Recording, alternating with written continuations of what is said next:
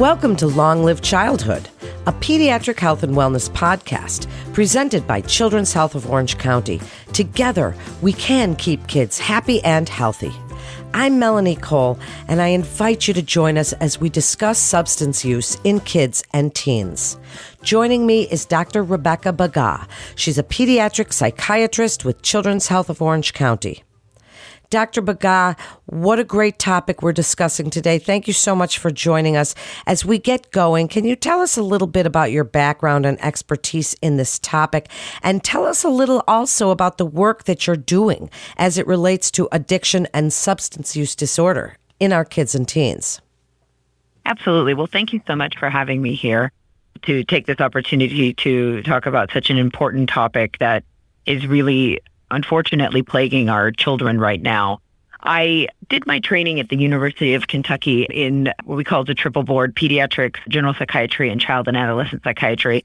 And there had the opportunity to see firsthand how substance use disorders can affect from birth all the way through the end of life. And it was there that I had some mentors who were pioneers in the field who really gave me this sort of hunger to learn more, if you will. Through that, I was able to join some committees on the national level through the American Academy of Child and Adolescent Psychiatrists. I am on their substance use committee and act as a liaison to the American Academy of Pediatrics for their committee on substance use and prevention. And so really having the opportunity to work with some of the leaders in the field who are doing cutting edge research and also advocating on the federal, state, city, county level to bring more education, more supports, resources, and accommodations for children and families struggling with substance use disorders. So here at CHOC Children's, I work in the inpatient mental health unit where we're doing what we call as acute crisis stabilization, helping children come in, get them set up for success so that they can continue their treatment on an outpatient basis. We also work in the community here with the Department of Education, with our local pediatricians and outpatient clinics to help further educate and understand substance use disorders, and then again, getting these children the necessary resources to help them when they're struggling. Well, it's a huge problem in the country. As a parent of a 19 and 21-year-old, almost 22, I understand the scare that this is for parents. So tell us a little bit about what's going on today. Back when I was growing up in the 70s, you know, it was pretty easy to identify. There weren't so many things, but now there's a lot, right? So what are our children using? I know we're, certainly marijuana, which is being legalized, which must be confusing for kids, but there are other drugs and certainly even prescription medications that kids are sharing on campuses and at schools. Speak about what you're seeing in the field right now. Absolutely. I think that's the first step, is always getting an idea of what is out there, because like you said, the landscape has definitely been changing over the last several years. I think we're seeing first of all, there's been a dramatic shift in the way that kids are getting tobacco. Very few children are actually using cigarettes now, and about 50% of high school students in 2019 had vaped in the past. And so we're seeing quite a rise of that. And then additionally, like you had mentioned, marijuana. In 2019, 36.8% of high school students had tried marijuana, and 5% actually before 13 years old. So we're seeing it also starting earlier as well. The difference between the marijuana before and now is that the potency of it. It's a lot more potent, and through that can cause a lot more deleterious effects. You had mentioned the non-medical use of prescription medication, and that's where you take somebody else's, for example, Adderall or pain pills or something like that. We're seeing that on the rise too, especially with the younger children. And we're seeing a lot of synthetic forms of marijuana that are at the root sort of a cannabis, but that's been manufactured in the lab that is even more potent. That, again, we can see a lot worse side effects from these drugs. And I think just to your point about marijuana being legalized, it is very confusing for children, because it's like, I can use it in a couple of years, but why can't I use it now? And so it's, again, getting back to having a lot of conversations with children, educating them, understanding that how these things can affect the developing brain quite profoundly. Well, we've learned more and more about the developing teenage brain in the last bunch of years. So one thing we didn't mention was alcohol.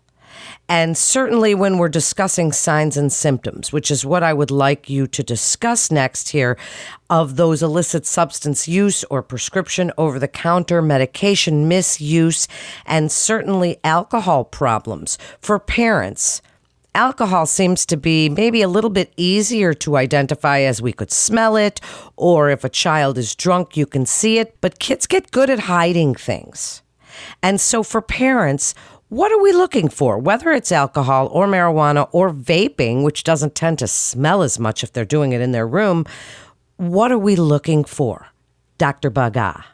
So the one thing that I try to always start with is one, understanding that substance use can affect any aspect of a person's life. With use over time, you could see changes to somebody's appearance, their behaviors, school performance, relationships, and their mood. But to really try to get at how the substance is going to affect somebody, I try to think about, what does the substance do? So for example, if we think about something that is a depressant, and an example of a depressant would be alcohol, as you mentioned, marijuana, a class of prescription medication called benzodiazepines. The trade names would be like a Xanax or an Ativan or a Valium, or even opioids, which I think we all are quite familiar with, unfortunately, but pain pills, heroin, pain pills like the trade name of Vicodin or Norco. So if we think about people using depressants, what those do is they would kind of slow the breathing down on somebody. They could induce sleep. Potentially something like marijuana, you could see an increased appetite. And then if we go to sort of the other big class of illicit substances and we think of stimulants, stimulants could be actually nicotine as a stimulant, cocaine, methamphetamine, or certain prescription medications like Ritalin or Adderall.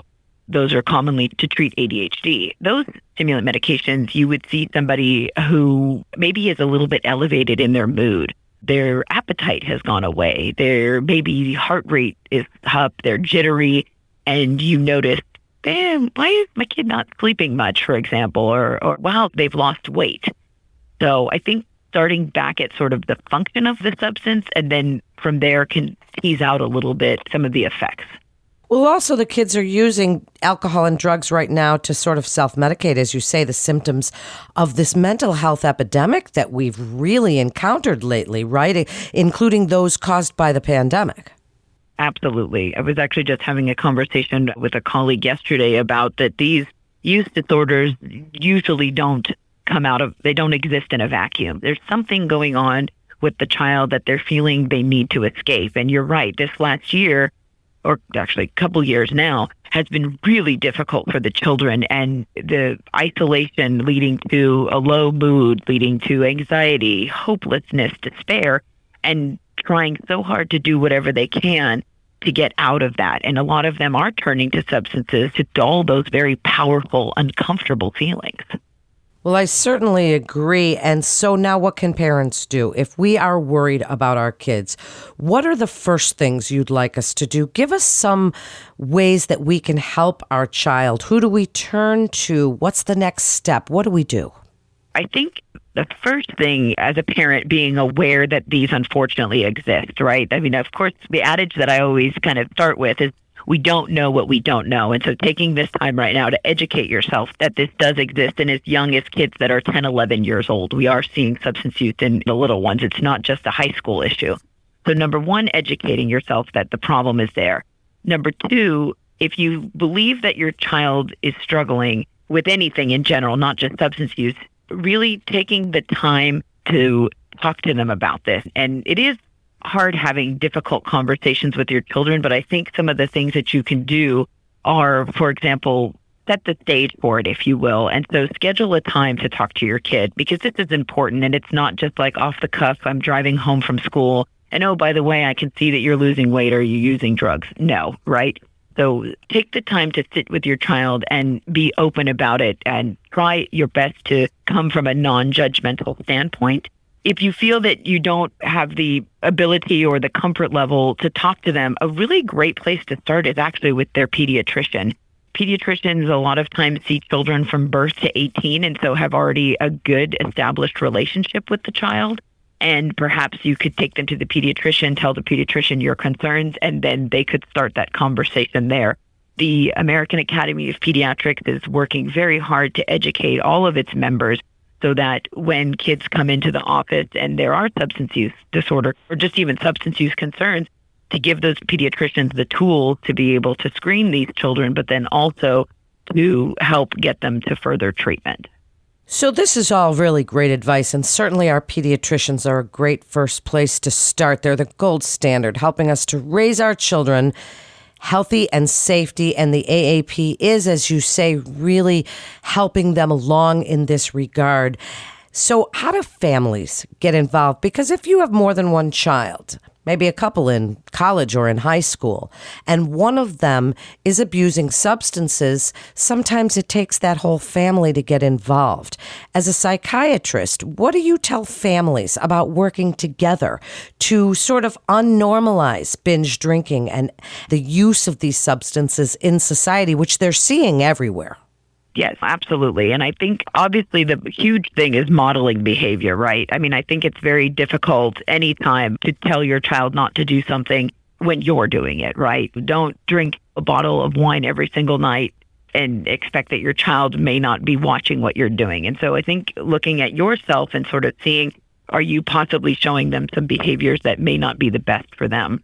There are actually great support groups out there. If you have a child with a profound use disorder and needs support, there's a wonderful organization called Al-Anon that was born out of Alcoholics Anonymous that is there for family members, loved ones, spouses, parents who have somebody with a use disorder and can offer great support in understanding how to support this person with this use disorder, but also to create healthy boundaries with them as well.